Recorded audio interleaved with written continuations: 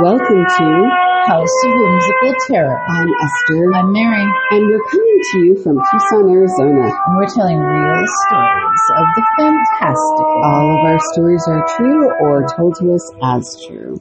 Occasionally we alter the names to protect privacy. And same for places. That's right. And today's story is Behind the Mirror. And we have a special guest with us today. We do. Brenda, who's an amazing realtor. Here in Tucson, Arizona. Yep. Hi there. Hi. Thanks for being here. Oh, thank you for having me. Yeah. Happy to be here. Happy to be anywhere. So Brenda, you told us this great story, and it starts with what you do before you go into a house or after, around that beginning time. Yes. So to preface everything, I don't believe in ghosts, but I hedge my bets and I don't tempt fate.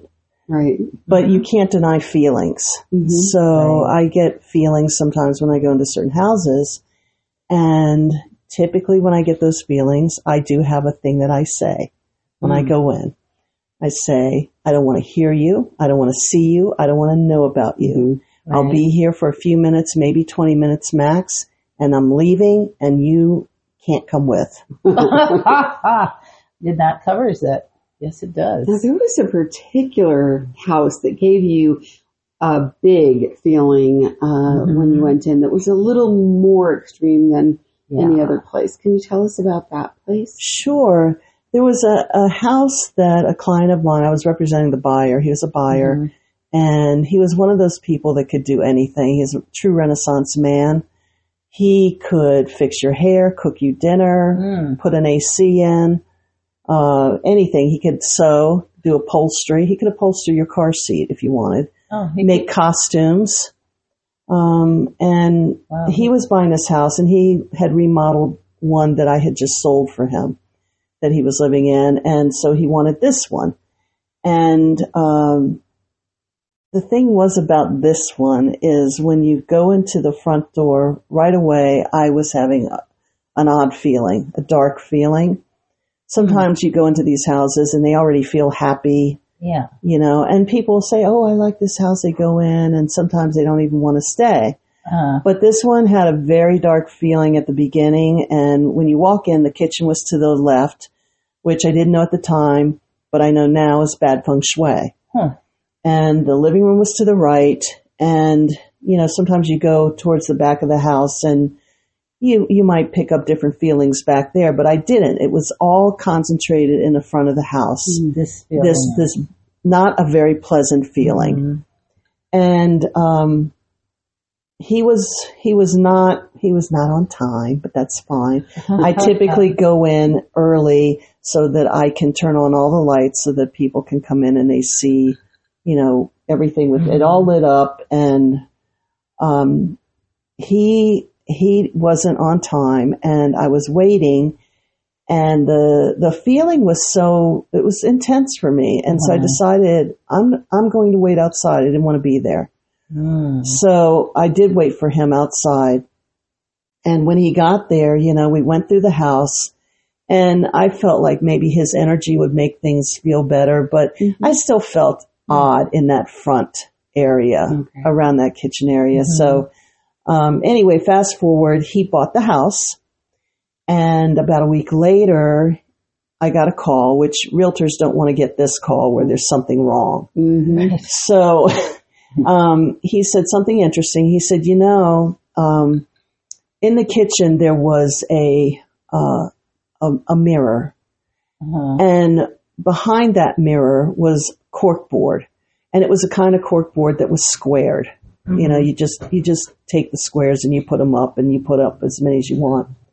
And I didn't let him mess with those because you don't touch anything you don't own. That's just how it works. Right. If you destroy something, you don't want to have to worry about having to get it repaired or anything like that. So anyway, we hadn't bothered with it, but he was starting to do work on the house, and he took the mirror off the corkboard, and he found an upside down cross. Oh. So though I don't know about all these things, that didn't sound good. And I said, that doesn't sound good. No, that's not good. It's not good. I said, you're an artist. I said, can't you just take a marker and design something around it, do a design and change it in to something else, because he couldn't get the cross out. Wow. So he was trying to pull it out of the cork. It was embedded, and he couldn't get it out. Oh, strange. So I know it sounds odd, but he couldn't do it. And there wasn't much he couldn't do, but that he couldn't do. So I think he eventually wound up having to take some of the wall with it to get it out of there. Wow. And so anyway, that was not great, and as his realtor, you still feel like you want to do something to help. Right. So I knew of these people, this one person in particular, she had a group, and they could do things like saging. I've never done that, never had it done. I just know a little bit about it, but maybe I should have had it done at some point, but, I didn't. So anyway, I said, can you do something about this? Because this is what happened. And the group was going to get together and do it remotely, do some kind of ritual or something remotely. And, though I don't believe in it, I thought, well, what else am I going to do? You wanted to do something. I had to do something. So I paid them to do whatever they needed to do remotely. What a great gig, right? So who would know, right? Yeah. And so I asked him, I know it sounds weird, but you try and do what you can do, right? I think it's lovely that you did that, and I want that job. As a skeptic, who wouldn't want that job, right? You really care. Yeah, exactly. Yeah. Well, you just want everything to be happy. Yeah. And be good. And so anyway, like I said, I paid them, and they did their thing. And I asked him, I said, do you feel anything has changed? And he said, nope. Nothing's changed. Not that he was really bothered by it. He kind of takes it in stride. He's had his own experiences that he never seems bothered by. Like some people, I think, would run screaming. Right. But not him.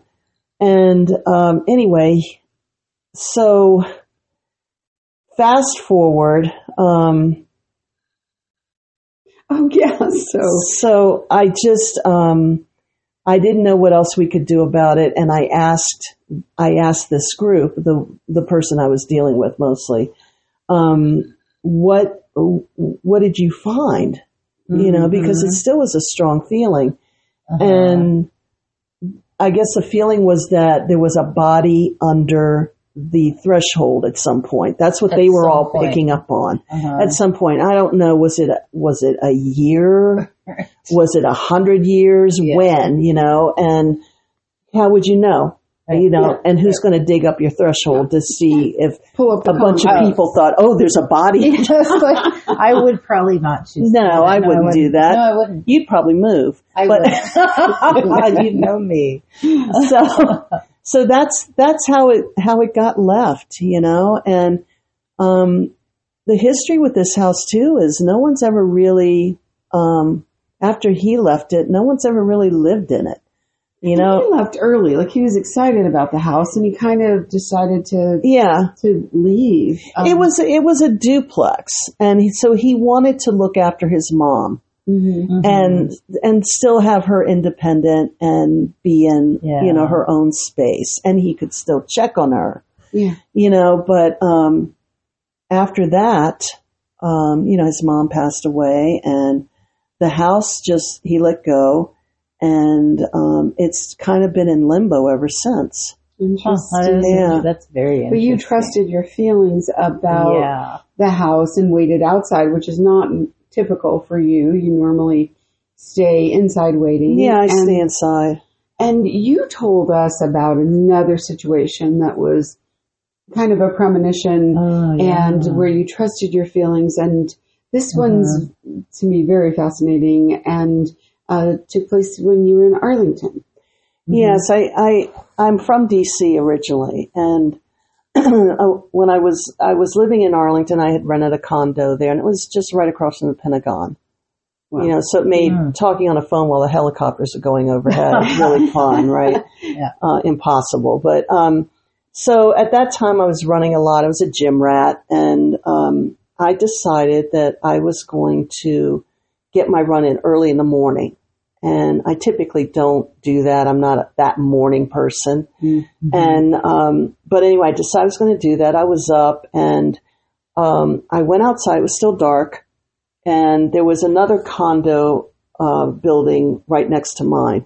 And adjacent to that are some steps that would go down the hill and, you could get into Crystal City that way. Mm-hmm. So, I decided that I was going to go that route, take a shortcut. Why would I want to run around and, because, I'm just exercising. I'll take the shortcut.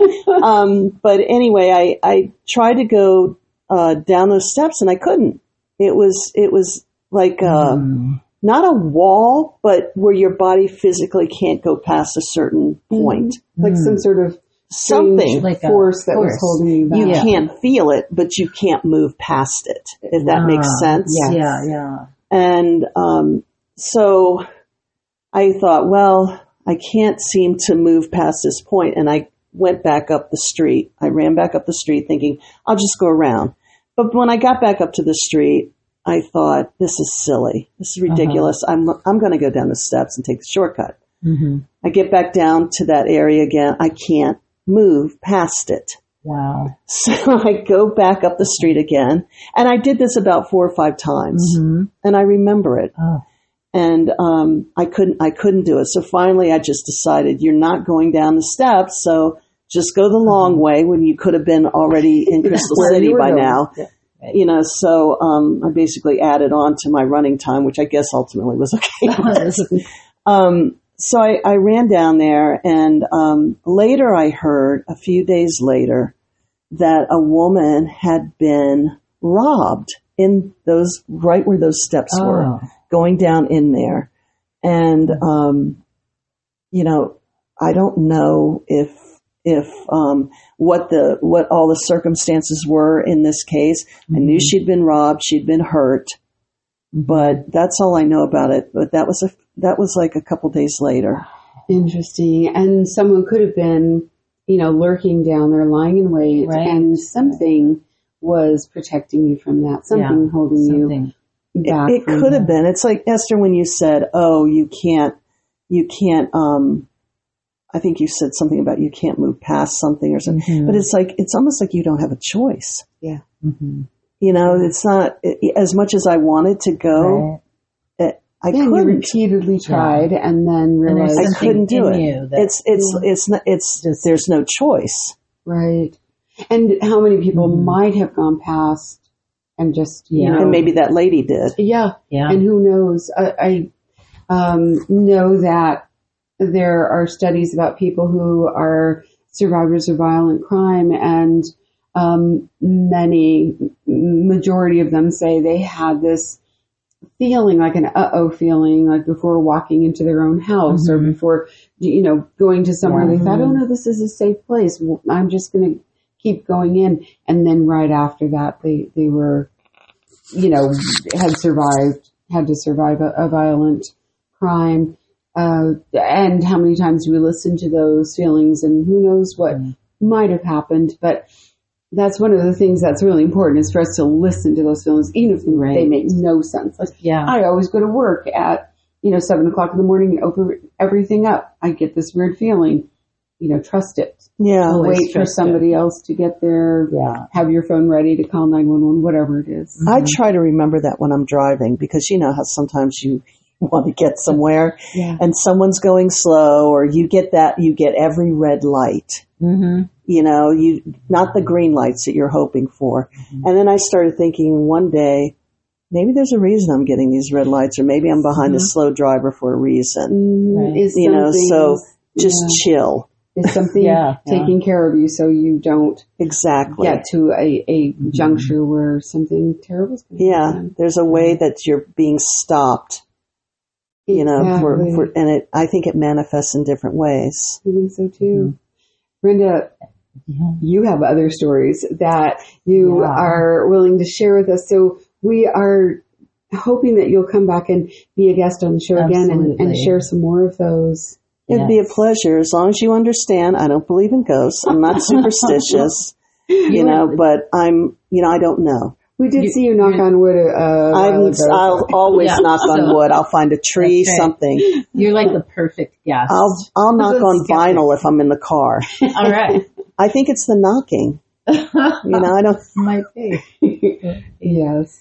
Oh, so thank you so much. Oh, thank you. And thank you so much to our listeners.